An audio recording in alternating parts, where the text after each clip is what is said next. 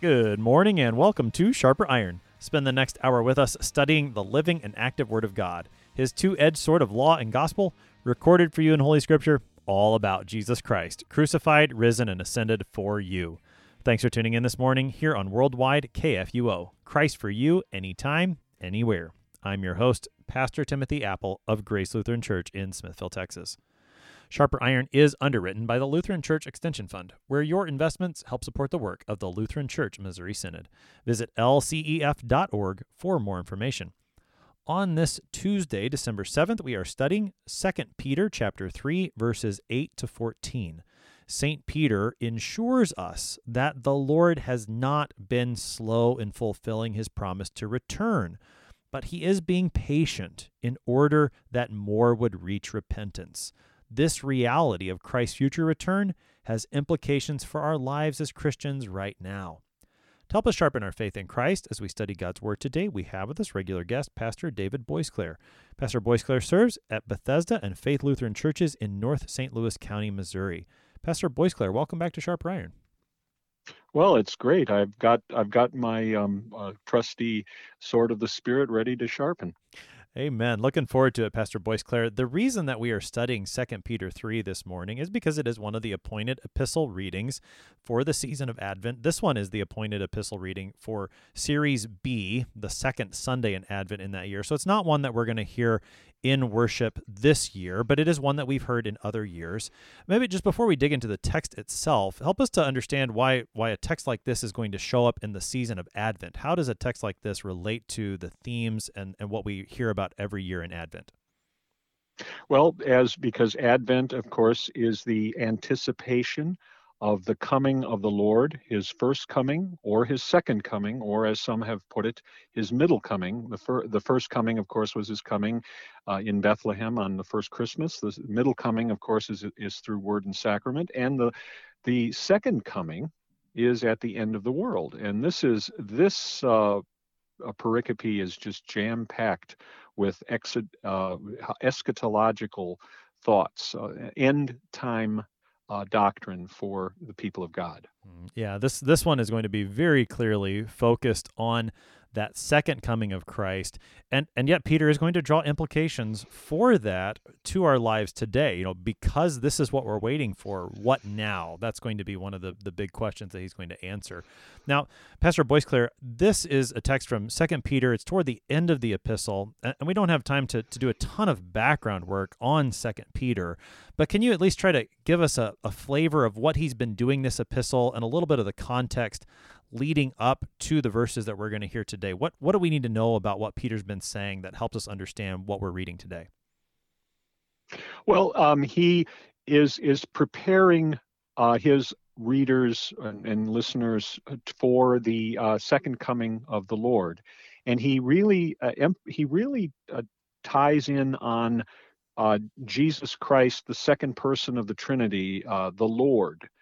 So in other words, in talking in his theology, proper sense, the study of God, he's really directing them to our Lord Jesus Christ as our Lord and God, of course, one person of the Holy Trinity, and it has the idea that it is He who is going to come at the end of the world, and He who is going to judge the world, and it's like. You have law and gospel in the person of Christ. You know, you have him executing judgment and bringing all time to an end, but then also saving his people, those who trust in, and those who loved his appearing, as the Apostle Paul tells us. You mentioned that law and gospel in the person of Christ. How do we see that particularly when it comes to the second coming? How is Christ's second coming? How does that function both as law and gospel? He of course, he is incarnate. He's one of us. So those of us who have trusted in him and believed in his gospel and his promise of return or of coming, have him, our Lord, who is the judge, and it's one of us. So it's one of us who, as the writer of the letter to the Hebrews says, who's not unacquainted with our weaknesses and our sufferings and trials and everything, but he is basically is the merciful judge. But he is. That doesn't mean he's a milquetoast. That doesn't mean he's going to turn a blind eye on sin and disobedience, because it says that there will be a separation between. Whereas, as one theologian put it, is that it's the final separation of law and gospel. Because for those on the left hand who are not going to be with the Lord after the end of the world, that's where they will have the law, and that's it. And then for those on the right hand who are received into his kingdom and into eternal life, there is only the gospel. We've been reading a lot of the Old Testament recently on Sharper Iron, and this use of, Christ's second coming as law and gospel, and even with the language that Peter's going to use as he talks about this day of the Lord. That's a phrase Peter will use. It's a phrase that we see so often in the Old Testament. And that phrase, the day of the Lord, functions with both law and gospel in the Old Testament. There's a passage in the book of Amos where the prophet says, why are you looking forward to it? Because it's going to be a day of judgment for you, because you don't really trust in the Lord. You're just trusting in your own works, in these empty rituals that you're doing.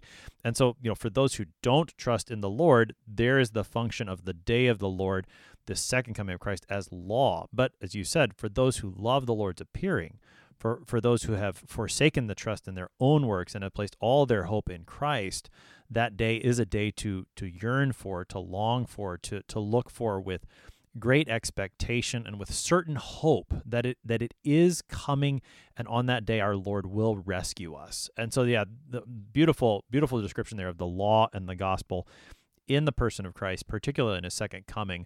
One thing that I think is helpful to remember when it comes to the letter of 2 Peter, just as way of introduction to this text, is that he talks a lot about false teachers in this letter.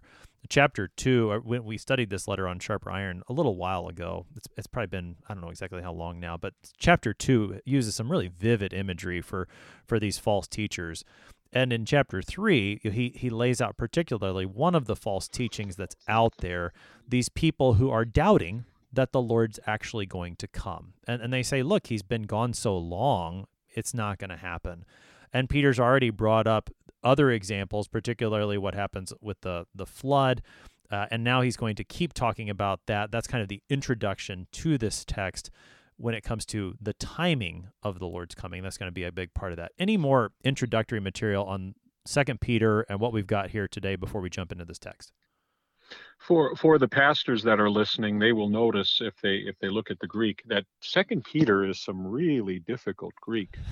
It's some really whereas you might read the epistles of John and the Gospel of John is easy Greek.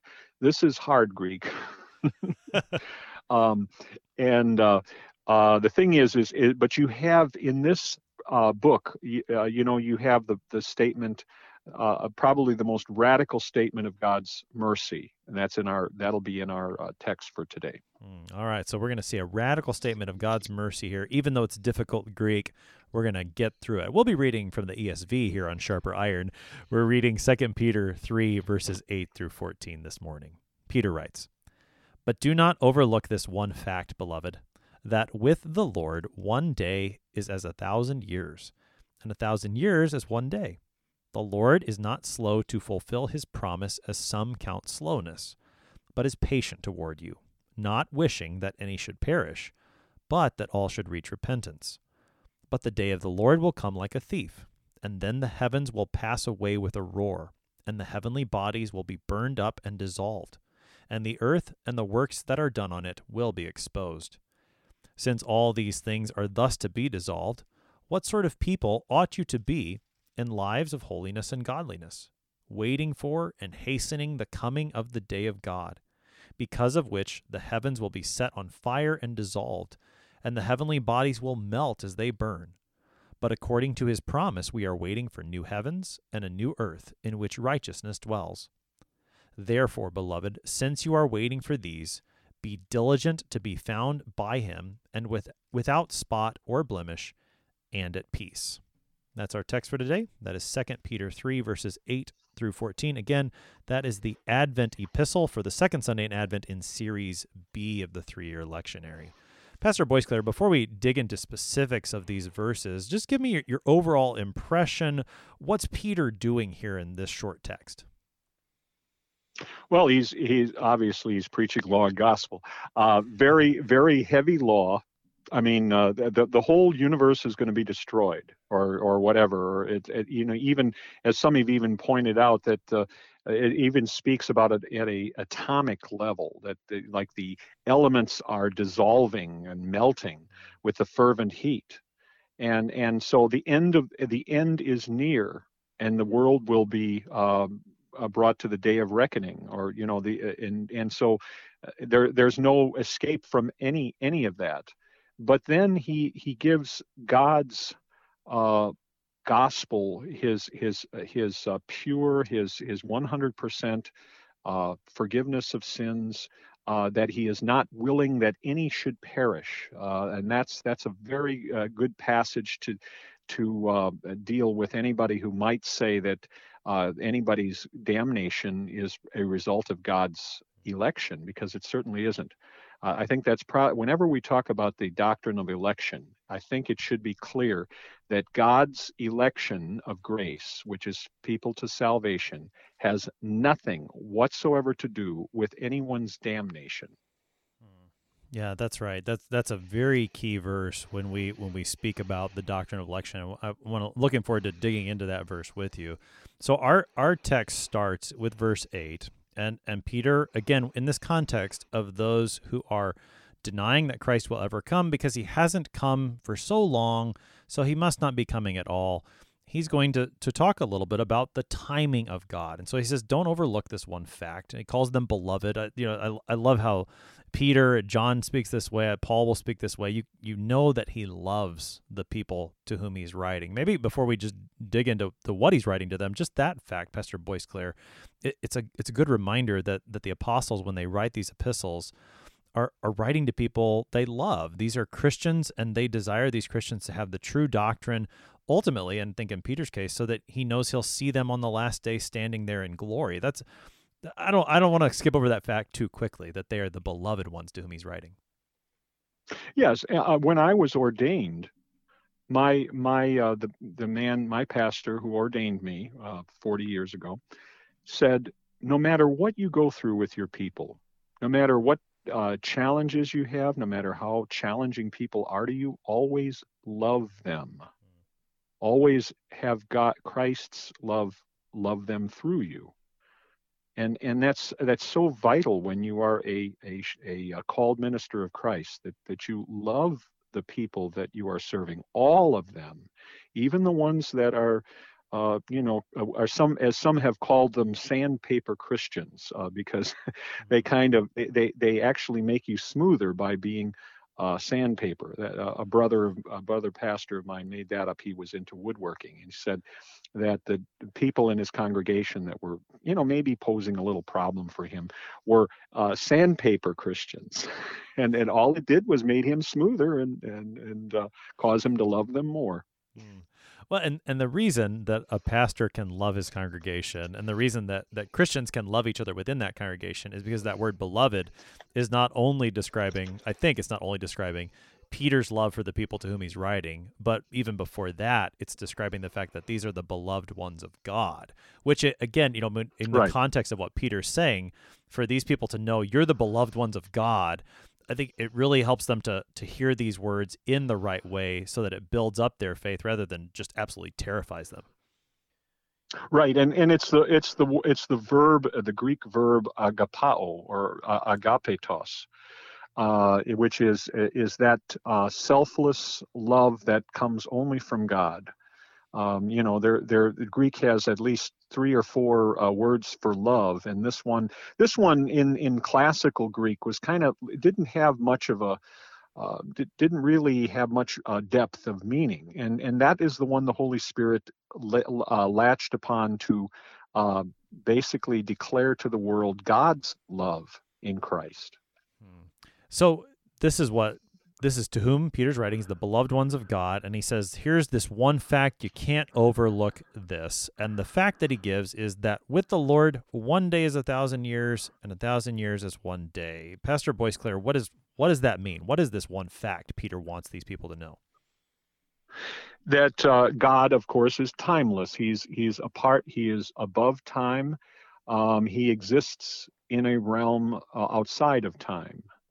And you know, the psalmist, of course, I think it's Moses' psalm in Psalm 90 is a thousand years is like our as yesterday when it is past. What's rather interesting about that expression of a thousand years, if you study Scripture, you know that no human being is said in Scripture to have lived to 1,000 years. Methuselah, who has the oldest or longest number of years, and of course it's like the year is not a solar year; it's a lunar year, and instead of 365.25 days in a year, the lunar year had 354 days. But that didn't make much difference. But anyway, Methuselah only lived 969 years, which is 21 years less or shy of, or actually 31 years shy of 1,000. So, you know, in a sense, it's like when he talks about 1,000 years, all of the time that could possibly encompass one human life.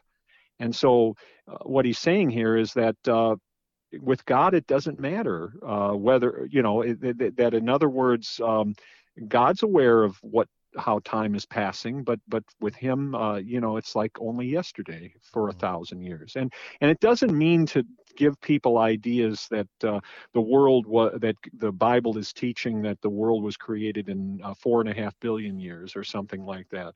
Now, I'm not saying that we have to be tied down to any specific number, like maybe 6,000 or 7,000 years or whatever, but it really all it's saying is that with God there is no time. He is timeless. Well, okay, and so I appreciate that on a couple of levels, Pastor Boisclair. One, you've given us the meaning here in 2 Peter 3, that the Lord is outside of time. The way that time works for us is not the same way that it works for him. So don't try to impose, you know, our definitions upon him. And the fact that 1,000 years is chosen, you know, is on purpose, such that no human being ever lived that long. So we're definitely talking about a divine thing that we're talking about. And then I do appreciate that comment about, we don't want to take 2 Peter 3, verse 8, that says a day is as 1,000 years and 1,000 years as one day, and then try to use that as an interpretive key in other passages that the word day may show up or 1,000 years may show up, and use that in every single place. And you put your finger on the one that usually comes up is there in Genesis chapter 1, where this passage will sometimes be used to say, well, look, one day can be 1,000 years for God, and so we've got one day in the book of Genesis, so that must be 1,000 years, or however long I really want it to be, I suppose, is how often it's used. And again, not to get us too far afield, but I think that's worth pointing out, because that is a way that this verse will get misused sometimes. Why shouldn't we do that? Why is it wrong to take what Peter says here and apply that in that way to Genesis chapter 1? Well, because it's talking about apples and oranges. You know, however time is to the Lord is not the issue. He is revealing in His Word that it took 6 days. That's the creation also of the week and of the Sabbath, and so that's for us. You know, in other words, it isn't 1,000 years to me. It's a day to you. One of the other problems too is the great what we call the millennialist idea that kind of raises flags too, that we need to watch out for the belief in this 1,000-year reign of Christ on earth, which Scripture does not teach. Yeah, and that number 1,000, the fact that this is the number that's used, as you mentioned, it shows up in Psalm 90, and it also shows up in the book of Revelation in context where it's not necessarily meant to be taken as 1,000 years precisely, and well, are we talking lunar calendar or solar calendar, as you said? No, that's not the point. This is an amount of time that's unattainable to humans. It's a divine amount of time. It's a complete amount of time. And so, again, to try to use this as some sort of math formula, that's not the purpose that Peter's giving here. Rather, he's saying... I think you... Go ahead. You've hammered it. You've hammered it home right there. Yes, that's exactly the proper understanding of that. Yes. So Peter's point is that, look, beloved, here's the thing. These false teachers who are saying the Lord has taken too long, so he must not be coming, they're misunderstanding, and I don't want you to misunderstand how the Lord works with time. Time is not something that he is bound by like you and I are. And then he elaborates on this into verse 9, and he mentions the Lord being slow. He's not slow to fulfill his promise. Rather, he's patient. Take us into verse 9, and this is where we really get into that full-fledged gospel that you were talking about earlier. Yes, he's not slow, and then the promise, of course, is the promise of his coming, and it says, I think the commentator says that it isn't for the scoffer that says that where is the promise of his coming, but rather it is of maybe some fellow Christians that are somewhat confused and concerned about the fact that it's taking so long, you might say, for at least to people because again they're in their own time frame. But that it basically, what if there is a person who will live 1,000 years from now that will come to the Lord? Don't you want that person to be part of God's kingdom of glory? So he of course knows all his elect, all of the church that will live in the future, and he's not going to rush things because he wants them to be brought into his kingdom. So the Lord's slowness, or what we would count as slowness, is in fact not slowness at all, but it is his Right. patience. And that in that Yep. patience, that's him working out what his desire actually is. And this is where, this is such good news. God doesn't desire people to perish. He desires that people would be brought to repentance. Exactly. And as I said, it's the most radical statement of God's mercy in Christ. Saint Paul says he would have all people to be saved and to come to the knowledge of the truth. But this is sort of like covering the other side of the angle. How about those that don't reach repentance? He does not desire them to be lost. And it's interesting in Calvinistic thought, the idea is whenever the gospel is preached in the church, that God doesn't mean all people when he's preaching that gospel, or when this pastor or the preacher is preaching that gospel. He's only serious about it to those who he has chosen to be saved. The fact of the matter is that when God's gospel is preached, it's preached with all of the seriousness, all of the power of God's Holy Spirit, for anyone to be saved. As it says, whoever will believe in him should not perish but have everlasting life. And that is what we call universal grace. So this verse 9, mediates us or keeps us from a false teaching of what we might call double predestination. So double predestination would be the teaching that God elects, he chooses some to be saved, and God chooses, he elects others to be damned. And 2 Peter 3 verse 9 very clearly shows us that God does not elect people to be damned. He does not desire anyone to spend eternity apart from him. Rather, he desires that everyone would be saved. And so we would, maybe you can tell us a little bit more about that, Pastor Boyce-Claire. We would teach single predestination. What is the true scriptural teaching on this matter of election?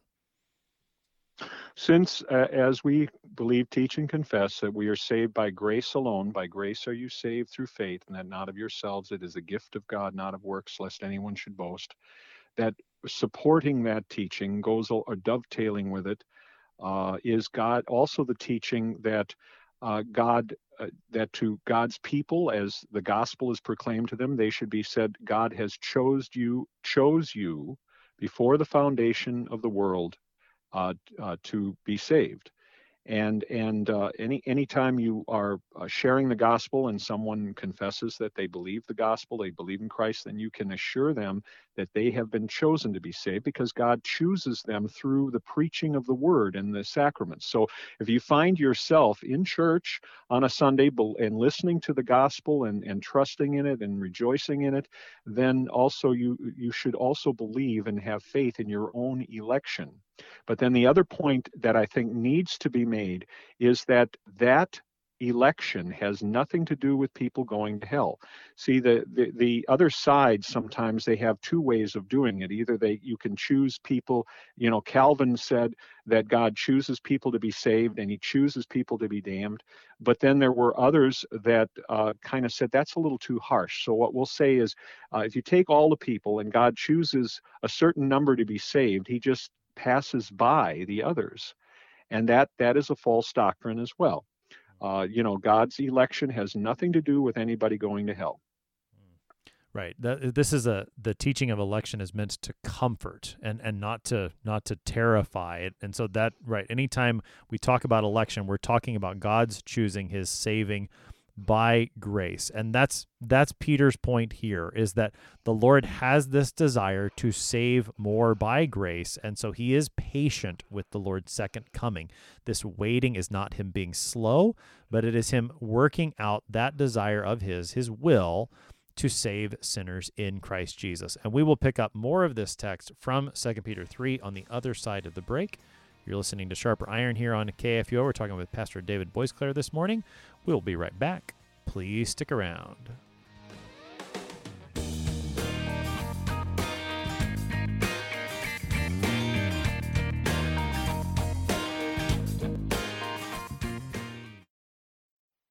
Did you know that Lutherans are helping new American immigrants get settled? How about struggling church workers in need of support and refreshment? And we assist at-risk children and provide disaster response to hurricane victims. Through LCMS recognized service organizations, we are doing all this and more. I'm Rahema Kavuga of Lutheran Church Extension Fund, and I don't want you to miss out on hearing what your brothers and sisters in Christ are up to. Visit interesttime.org to see how your support gives life to these works of mercy and love.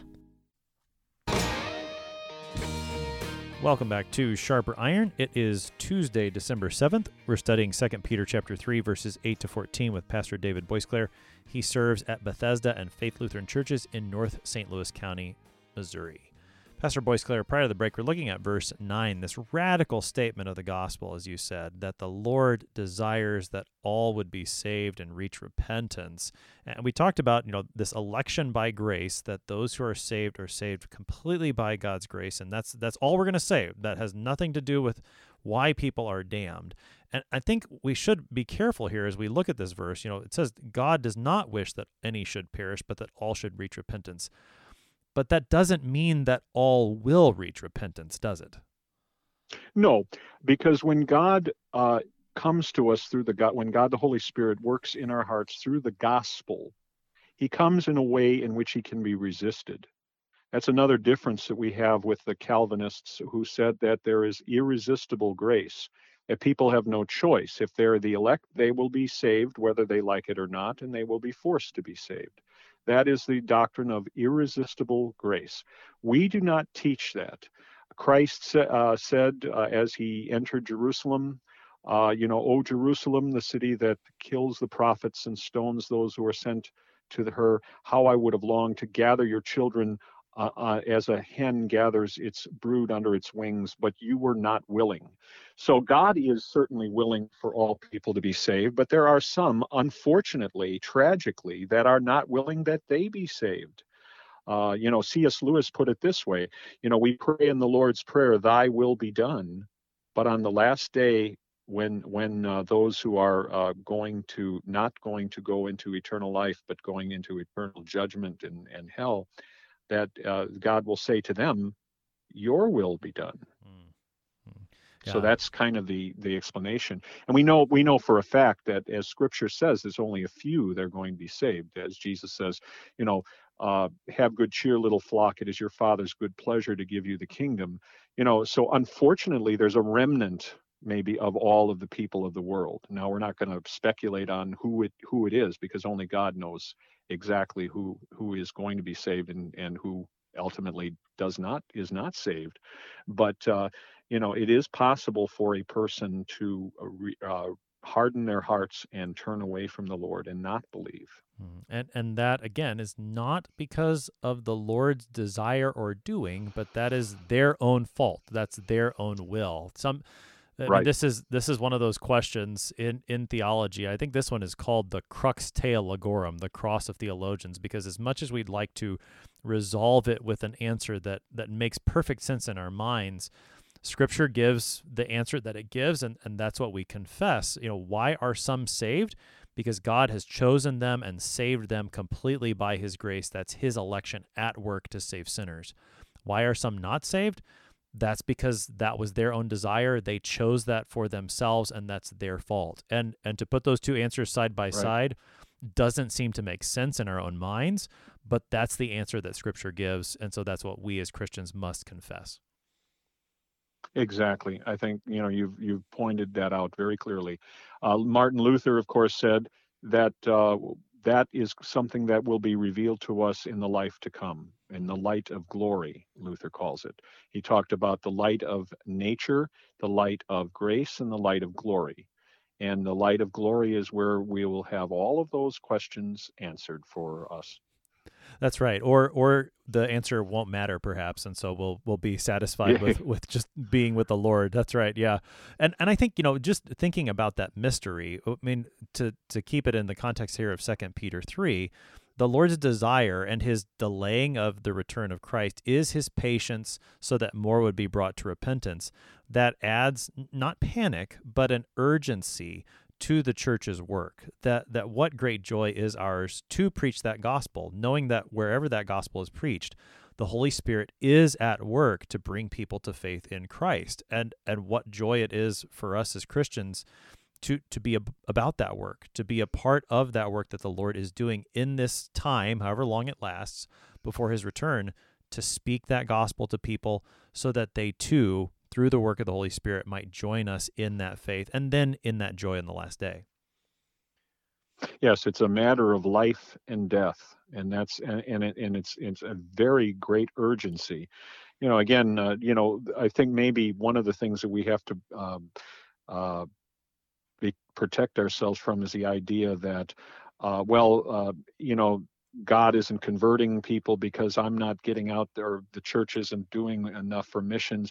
Again, you do not say that, basically think that your actions are, would determine something that vital. It's just that God says, the harvest is full, and pray the Lord of the harvest to send laborers into His harvest. So the thing is, you've got the reminder that this is urgent, that now is the acceptable time, now is the day of salvation, now is our salvation closer than when we first came to faith, and that's an urgency that's placed upon the people of God, and it's just, it shouldn't be a club to knock us over the head, but it should be sort of a goad and to get us to doing the work of the Lord. Right. And I appreciate that, because it's not, like you said, it's not a club to just push us out in there sort of unwilling, but there's also a promise there too. The fact that Jesus talks about the harvest, he's saying, look, there's the harvest out there, go get it. That's a promise. Why is there a harvest out there? Because Jesus died and rose for those people, and because He's the one who's at work to bring it in. And there's that. I mean, yes, go do this. It is urgent, but what a promise that it doesn't finally depend on how well I can speak or how well you can preach, but it depends ultimately and only upon our Lord Jesus Christ. And that promise should always be in our minds as Christians when we go about this work of mission. Yes. Yeah. So, Pastor Boisclair, the text continues. Peter mentions the day of the Lord. He says it in verse 10. I mentioned that briefly at the beginning. He says, the day of the Lord will come like a thief. This is an image that our Lord Himself uses. What does that mean? What's the point of comparison between the day of the Lord and the thief? And guess what? We need to watch out how we apply this passage. That's right. The Lord, well, in the Gospels, our Lord Jesus says that the day of the Lord will come as a thief in the night. The idea here is one of unexpectedness. It has nothing to do with the doctrine of the rapturists, who say that the next thing that's going to happen in sacred history is that there's going to be a rapture, that people are going to be taken out of planes and they're going to crash or whatever, or out of automobiles, and because it says that the Lord is coming as a thief secretly, or in a stealthy way. That's not what that says. Our end time theology and the biblical end time theology is very simple. The thing that we're looking forward to is the last day itself. That's when he's going to come, and it's going to come like a thief, unexpectedly. And that's the whole idea by that analogy. That is a very important point, Pastor Boisclair, and one that we should make sure we're paying attention to the scriptures. Anytime there's an image used like this, we want to be careful to make sure we're applying that image in the way that the scriptures apply it. And as you said, there are a lot of points of comparison, I suppose, you could make to a thief. And the two that you're bringing out, one would be the secretiveness. That would be the way that those who hold to premillennial dispensationalists, they would take it that way.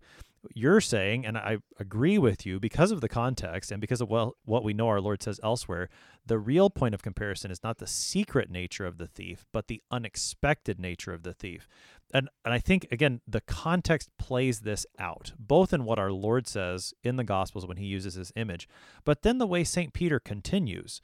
After Peter says the day of the Lord was going to come like a thief, he talks about heavens passing away with a roar.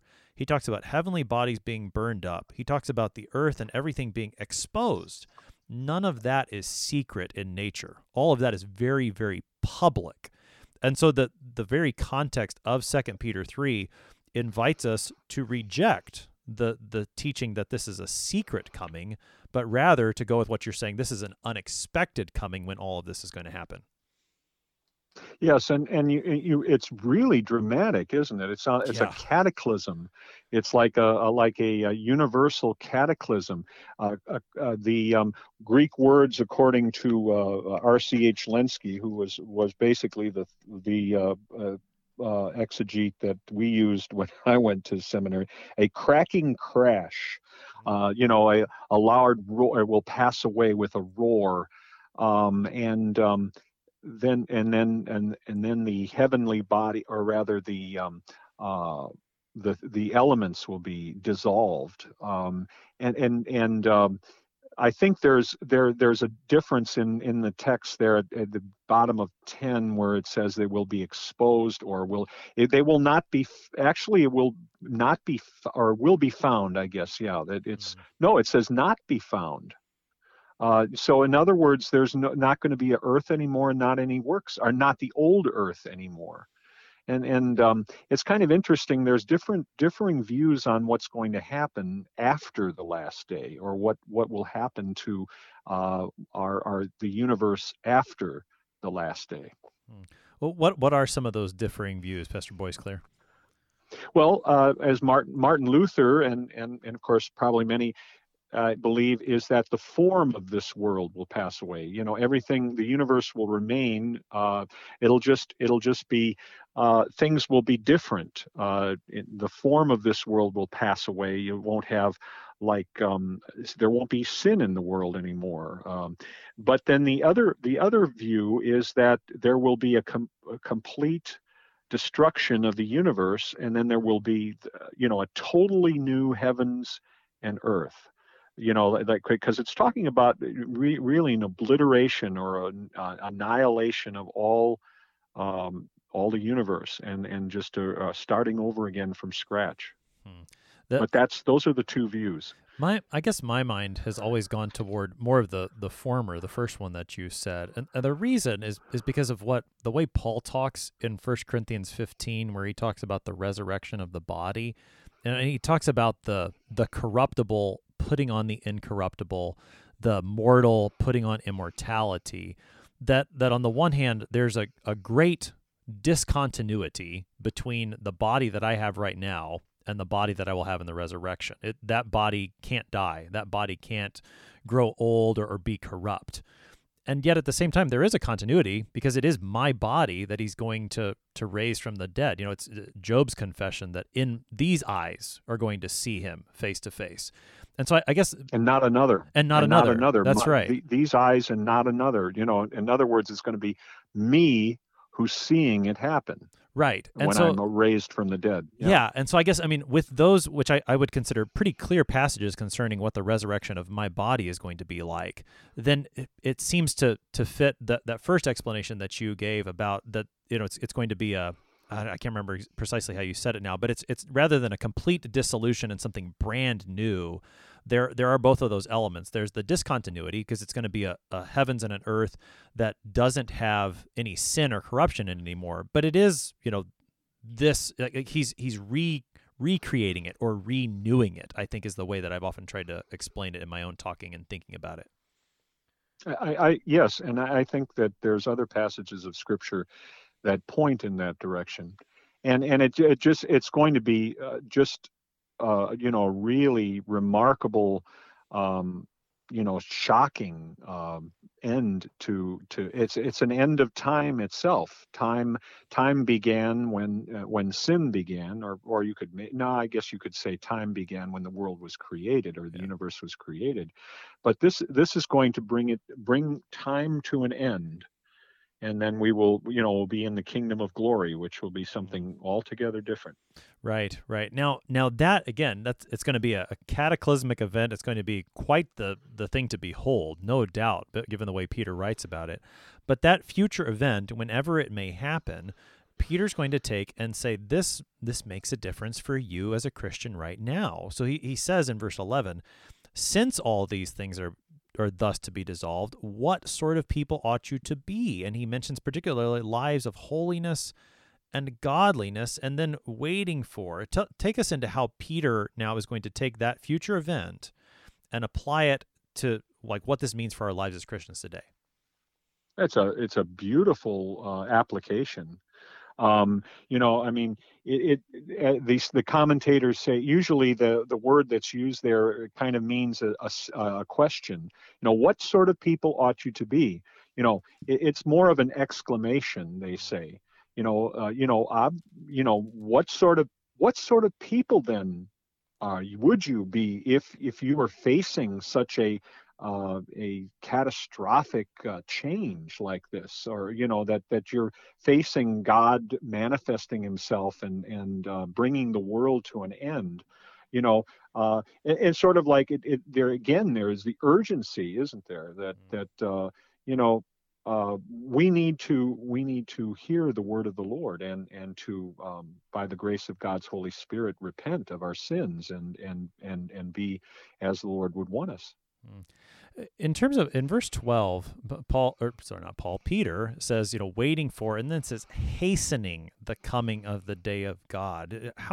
What does that mean? It doesn't seem like anything you or I could do could make Christ come quicker. So what does that mean that we would hasten His coming?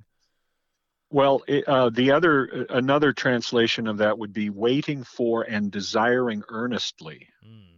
So I mean, in other words, you know, like you might want to, maybe you're expecting something wonderful tomorrow, so you should say, I wish this day were over so I could have the good things of tomorrow. It's sort of like basically the word is that you desire it earnestly. And that's the idea. Hastening it for me, you know, probably the best way to get time to pass is to busy yourself and not sit there and with your twiddling your thumbs.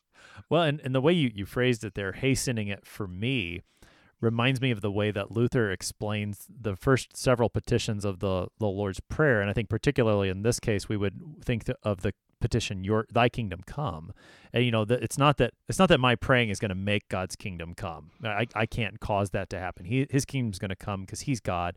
He's going to bring His kingdom when He desires. But I should pray that God would bring His kingdom to me, and I think that the way Luther explains the second petition there fits in with the way you're explaining 2 Peter 3.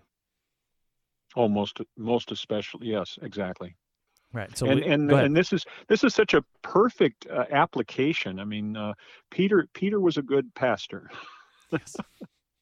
That's right. That's right. So every time we pray, "Thy kingdom come," that's an opportunity. And how often, do we say the Lord's Prayer, whether in church or in our personal devotional lives? When we pray, "Thy kingdom come," here's an opportunity to take to heart what Peter is saying here in chapter 3. Sometimes I think, with all of the various tasks that we do have to do as Christians in this life, all of the places for service that God gives us, and we engross ourselves in those things, and that's not wrong, but I think sometimes it is easy to forget that focus on the last day and that constant prayer, "Thy kingdom come," that's the goal. That as we wait, as we engage in these lives of holiness and godliness, we're always looking forward to that kingdom. And sometimes in the day-to-day activities, we lose sight of that. And I love the way that Peter puts those two things together for us. And I think it's something that we can really start to reclaim as Christians, in our lives today. And what's neat about it is that it brings it home to us. Science, I always found science fascinating, what I would consider not pseudoscience, but true science.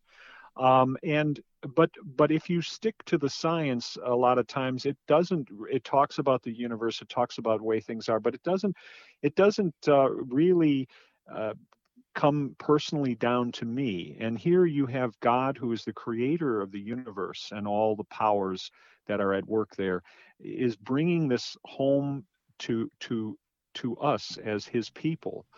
Even as we are told in Ephesians that Christ is placed as the head of the church and the head of the universe for the sake of the church, for the sake of his people.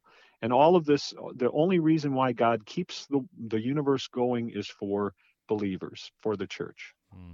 Now, as Peter continues into the rest of verse 12 and into verse 13, he comes back to the topic that we've touched on briefly already, this matter of what's going to happen on the day of God. He speaks of the heavens being set on fire and dissolved, heavenly bodies melting because the fire is so hot, and then the promise there, the new heavens and the new earth in which righteousness dwells. What's Peter saying there as he talks again about the day of God, the dissolution of this creation, and then the renewal of this creation on the last day? That's our pure Christian hope, that we look for a new heavens and a new earth, in which there will be no more sin, no more death, no more destruction, no more evil.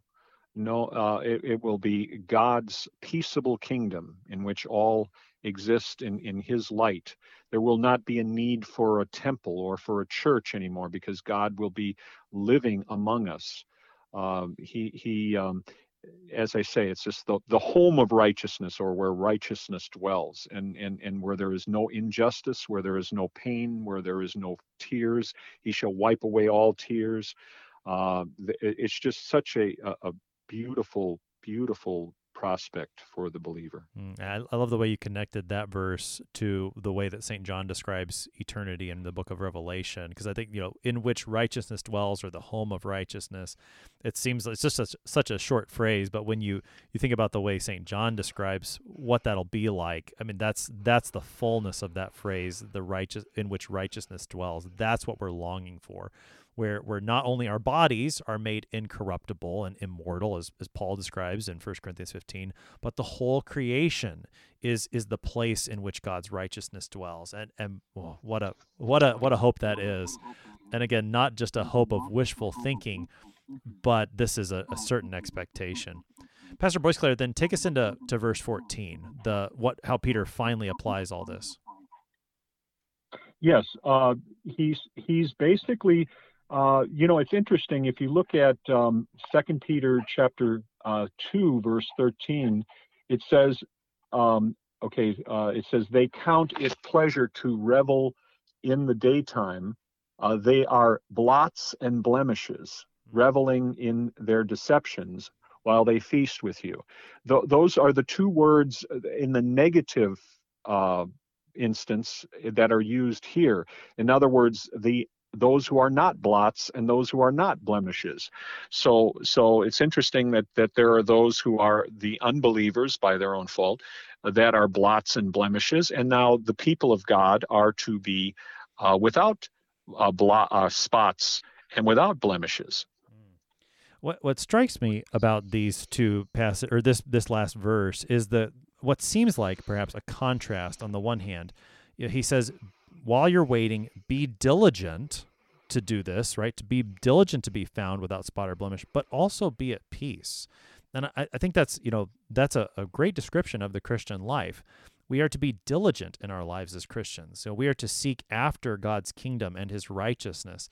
And yet at the same time, we're at peace. We know that none of this depends upon us, but it all depends on what our Lord Jesus Christ. And the way Peter puts those together here, the diligence of the Christian faith, at the same time, the peace of the Christian faith, it's a beautiful connection. The only way we can be good people in the sight of God is for us to be regenerated, reborn by the power of God's Holy Spirit through holy baptism and through the hearing of the gospel. And only then can we be without blemish or without spot. And basically it's by the grace of God that we desire to become holy through his word. Because as Luther says in the Large Catechism, is what is it that makes things or people holy? It is the Word of God, and so that means that we should be diligent in reading, studying, hearing, and teaching the Word of God. Pastor Boisclair, we have about 3 minutes left on the morning, reflecting on this text from 2 Peter 3 and its place in Advent. Help us to see in this text the good news, the hope that we have of our coming Savior, Jesus Christ. In the same way as the Old Testament people of God waited for the coming of the Savior at Christmas time, so also Advent is a time in which we are prepared and we are lovingly expecting the appearance of our Lord Jesus Christ at the end of the world. And so it's kind of like and oftentimes in Scripture where Christ talks about the end of the world, he sort of coupled it with the destruction of Jerusalem. The destruction of Jerusalem is like the end of the world. Well, like waiting for the first coming of our Lord is similar to waiting for his second coming, although he's not going to come in the same way. He's going to come in judgment to of course, to bring his people into everlasting life, and those who have not believed into everlasting condemnation. Pastor David Boisclair is pastor at Bethesda and Faith Lutheran Churches in North St. Louis County, Missouri, helping us today with 2 Peter chapter 3, verses 8 to 14. Pastor Boisclair, thanks for being our guest today. It is my pleasure, and I hope the people of God are blessed this Advent season. I am your host here on Sharper Iron, Pastor Timothy Apple of Grace Lutheran Church in Smithville, Texas. Do not overlook this fact, beloved. The Lord is coming. He's coming soon. Don't count his patience as slowness. Count it as his love for sinners to bring them to repentance with you on the last day forever. If you have any questions about this text or any other Advent epistles, please send an email to kfuo@kfuo.org or use the open mic feature on the app to send a message to us. We'd love to hear from you. Thanks for spending the morning with us. Talk to you again tomorrow.